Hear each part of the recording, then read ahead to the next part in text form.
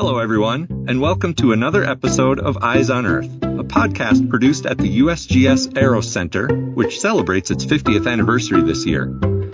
Our podcast focuses on our ever-changing planet and on the people here at EROS and across the globe who use remote sensing to monitor and study the health of Earth. My name is Tom Adamson, your host for this episode. Earth as Art is an example of the initiative and creativity of EROS staff. The project shows that, in addition to their scientific value, many satellite images capture an incredible variety of views of Earth and are simply intriguing to look at. And you can download the Earth as Art images for free from our website. Now, we're going to talk about how that project got started back in the previous millennium. It began in 1999. With our three guests for this episode. John Christofferson is a principal system engineer, Ron Hayes is a digital data technical lead, and Pat Scaramuza is a senior scientist. All of them work at the USGS EROS Center. So what were your jobs at EROS at the time that Earth as Art got started? I was the quality assurance lead for Landsat 7 at EROS. What that meant basically was heading up the calibration team and making sure that Landsat was operating as intended and meeting the goals of a well-calibrated satellite. So, John, Landsat 7 had just launched in 1999, right? Right, April 15th, 1999. And the job that you and Ron and Pat had was calibrating the satellites. Can one of you talk just a little bit more about what that involves? Calibrating them is a matter of getting the numbers that are coming down from the satellites and checking them against our known sources. We have black bodies and measurements on the ground, and making sure that the numbers convert to a scientifically useful number with units of radians, watts per square meter steradian, and so on. But we were doing QA back then, which is more a matter of just looking at the scenes. QA, quality assurance, huh? And the quality assurance was the more fun part of the job. You have to remember that back then, the size of one Landsat image meant that it had to spend quite a bit of time in processing and was even a little bit tough to open up on a lot of the PCs people had out here. These guys had great big machines that could open them up and look at them. And we also had sort of a back door to the pipeline of processing where we could look at various images, just thumbnails of them and say, and ones that we thought were interesting, we'd pull up and open up even more. Landsat data was not free and open at the time. No. And besides that, in 1999, people probably didn't have computers that could readily and quickly open up a Landsat image like we can now. Yeah, within minutes, within maybe an hour after the image was taken, we could actually view the image, near real time. So that was something unheard of back then. Yeah, that was not something that the public certainly could do at that time. But at EROS, you could do it within hours. Right. We had available to us a system called the Image Assessment System, a fairly powerful computer at that time. Of course, by today's standards, perhaps not, but it was a fairly powerful computer at that time that could get these quick looks at data. The image processing and ordering system, archiving and processing ordering system at EROS was quite a bit slower than that. It would take, at least a day or three to get images available to the public, whereas we had this system that could look at them quickly. And because of that, we got to look at things kind of first and see what was available. It was exciting. The image assessment system is still operational. It's been upgraded a bit since then. I still have to use it every once in a while. So we viewed a lot of images throughout the world, and we started noticing that there are some images throughout the world that are pretty cool to look at. And I think Pat has the most artistic eye, and he kept looking at these scenes and calling us over and say, look at this one.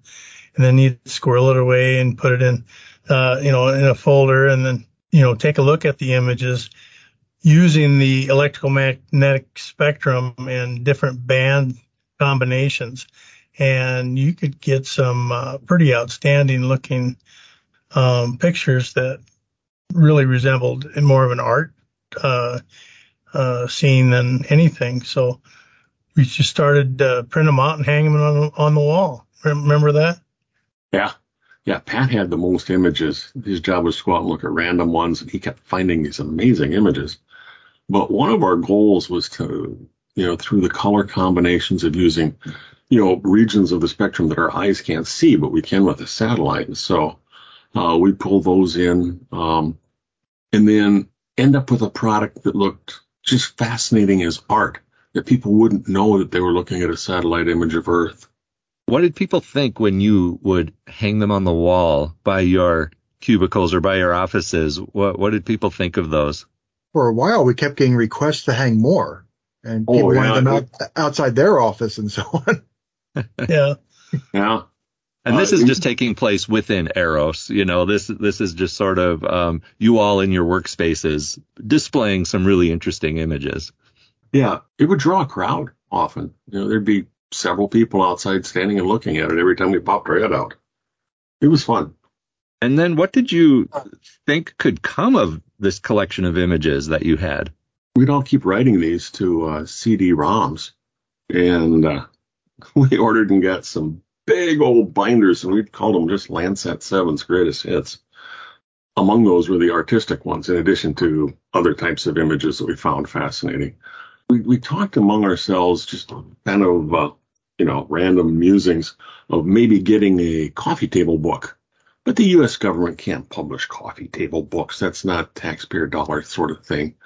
So we just kept squirreling them away.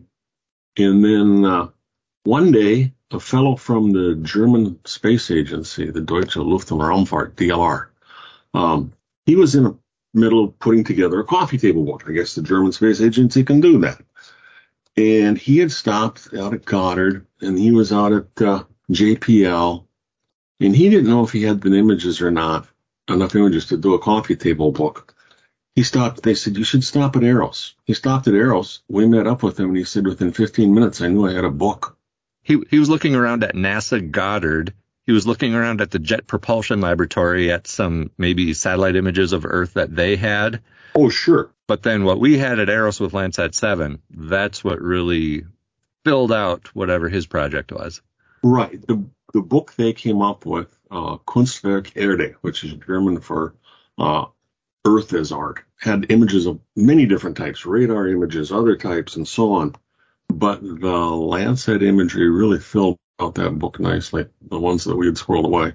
Yeah, I think actually we started the Earth as Art project before he showed up, John, because I remember working on some scenes for Earth as Art, and he was standing next to me and says, give me that now. I said, well, it's not done yet.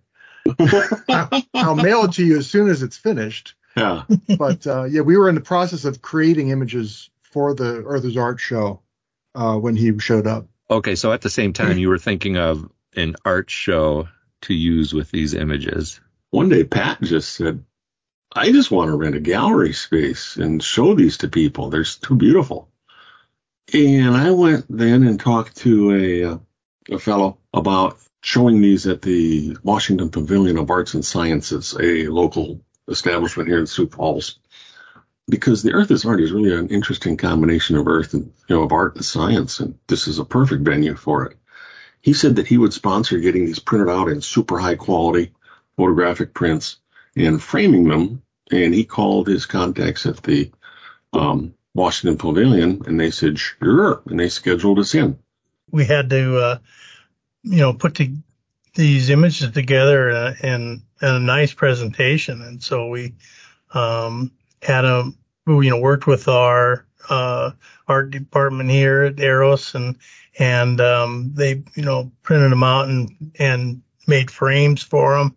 And then we had a little description of what each one was, a little name for the scene, and then something, geographical about that image. So when people first looked at it, they would admire it for the art, and then they read about it, and they learned something about that area of the world.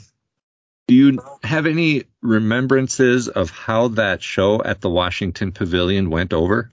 Yeah, people loved it. There were a lot of people that first night when we were there. We gave a short presentation about how we created the images. One of the things I remember from that artist reception, that first showing of it, you, Pat, you came up and said that there was a little kid, somebody brought their kids there, and he saw one of those pictures, and he said, "Look, Mommy, bad spider, bad spider." and you said, "Yes, that is exactly what I want, and look at it as art." That was cool. That was one of Ron's scenes. I forget the name of the scene, but it was an inland delta in the Amazon region. So, and the delta looked like a spider web. Yeah, that was Parana River Delta down in South America. This kind of took off and became popular rather quickly after that. And as I understand it, John was getting some attention from some news outlets. The popularity took off better than any of us had ever thought. We thought, if we can make the whole duration of the Washington Pavilion exhibit, great. But they brought people from DC in, they saw it, they said, "Oh, yes, we got to have a copy of this." So another copy was made, framed and everything, and sent off. And it was hung at the USGS, where some other people saw it, and they said, "We got to show this on Capitol Hill." And so they showed it in one of the House office buildings. And then it went into the Library of Congress. And a couple traveling exhibits of it started going. I don't know how many places have had Earth as Art now. It started traveling far and wide because I think somebody had interviewed me or interviewed us on it. My name got stuck in an article about it. People kept calling. I got called and interviewed by CNN, Associated Press. And, once you get an AP, that stuff goes all over the place. People were, emailing me from Italy, "Is this you?" and sending me the Italian copy of this. And Brazil, the Munich Daily Paper had it in the morning paper one morning. It was just fascinating how much wider this thing spread than any of us ever thought. It was astounding. There was one of the articles that said, I don't know if I'm going to get the quote right, the whole sentence or what the whole context of the quote was, but there was a news article that quoted John as saying some of these images just grab you by the eyeballs. Oh, I got grief from that all over the place. I was working a project at the time with Boeing, from EROS. I was the liaison to a group of people at Boeing. I got called that morning, and there was a conference room full of them going, "Hey, John, don't grab us by our eyeballs." And I thought, "Oh, geez, Wes,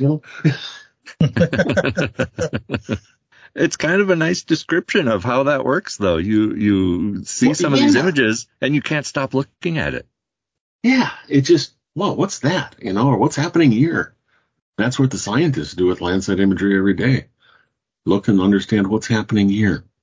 So what do you all think is the main benefit of Earth as Art in terms of making people aware of the value of remote sensing imagery?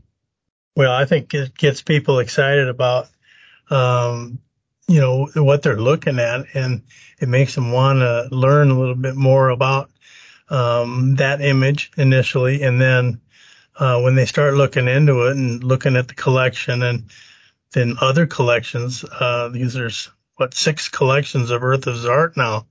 You start to, learn more about the planet that you live on, and it is so fascinating to read about all these places around the world. Yeah, and that's kind of what we're all about at EROS, is identifying change over time and describing those changes, studying those changes in a geographic way, in a scientific way. These Earth as Art images are sort of the gateway for the public to get interested in that work. I'm just astounded that there's now 6 generations of Earth as Art out there, and they keep coming up with more. Now, that first collection, Earth as Art 1, won an award within the USGS. It won the USGS Shoemaker Award for Communication Excellence in 2003. That award is named after Eugene M. Shoemaker. It recognizes USGS products, I'm quoting from the description now, products that demonstrate extraordinary effectiveness in communicating and translating complex scientific concepts and discoveries into words and pictures that capture the interest and imagination of the American public. That's what you all started. That's what you accomplished with Earth as Art, a stunningly visual product that grabs the public's attention. And then that leads to conversations about the value of remote sensing with satellites. You three really worked on Earth as Art 1, got it started, and let it sort of, move away from home, graduate from college, and have a life of its own. That's a good way to look at it. That's a cute description. About the time that we got all used to seeing aerial imagery and astronaut imagery of the Earth and so on, it started to become a little ho-hum. But then we get an instrument up there that can see in other parts of the spectrum that our eyes can't. Say, oh no, there's still a world of mystery for you, and amazement. And that's kind of cool. Landsat allows us to see things that we couldn't see ourselves. Thank you, John, Ron, and Pat, for joining us on this episode of Eyes on Earth and talking about the Earth as Art origin story. And thank you, listeners. Check out our EROS Facebook and Twitter pages to watch for our newest episodes, and you can subscribe to us on Apple Podcasts. This podcast is a product of the U.S. Geological Survey, Department of Interior.